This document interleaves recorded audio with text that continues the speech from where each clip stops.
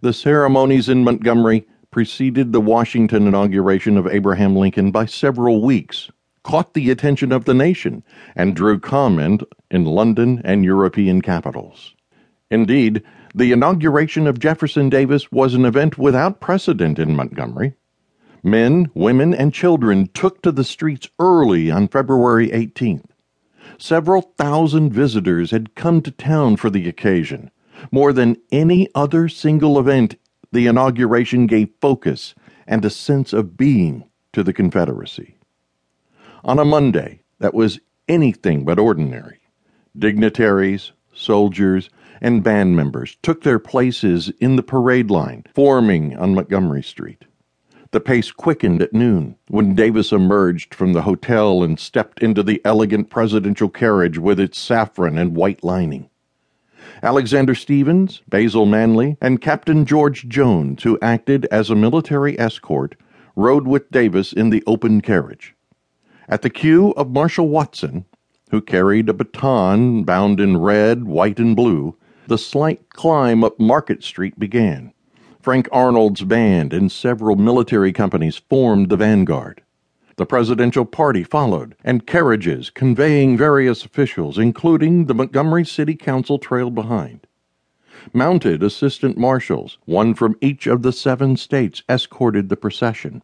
Between 6,000 and 8,000 cheering people watched as Dixie and martial music filled the air. Some were perched on rooftops, others in windows, and more moved forward toward the Capitol grounds. Cannon were fired periodically. One observer called the scene grand beyond description. At about 12:30, William Snow stopped the presidential carriage at the Capitol. As the band struck up the Marseillaise, William Chilton and Robert Barnwell Rhett escorted Davis through the crowd and into the building. Within the hour, the assembled Congress had signed the Provisional Constitution. The president-elect spoke briefly. Congressmen filed out to their seats, and Davis took his place on the raised portico between Howell Cobb and Alexander Stephens. In the meantime, the spectators, many of whom had walked up from Market Street, maneuvered for position. Manley offered a prayer, and then made way for Howell Cobb, who introduced Davis. The president-elect engaged in no arcane philosophizing, but neither did he deliver a fiery oration.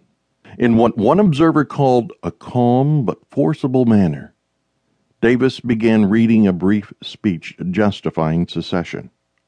At various points, those who could hear him, and even those who could not, responded loudly. According to one well-positioned witness, latecomers stood little chance of hearing Davis. Ellen Noyes Jackson, the Boston-bred wife of the lawyer Jefferson Franklin Jackson, was present with her children. She later wrote, "The crowd about used them up." William Culver, an employee of Archibald McIntyre, the local photographer and ambrotypist, took the only surviving picture of the inauguration. Davis concluded his remarks within 20 minutes, and moments later, Cobb administered the oath of office. The executive carefully recited the oath, and after repeating, "So help me God," kissed a large Bible. Jubilation followed. The proud citizens of the Confederate States of America celebrated well into the night. That evening at Estelle Hall, Davis and others attended a reception.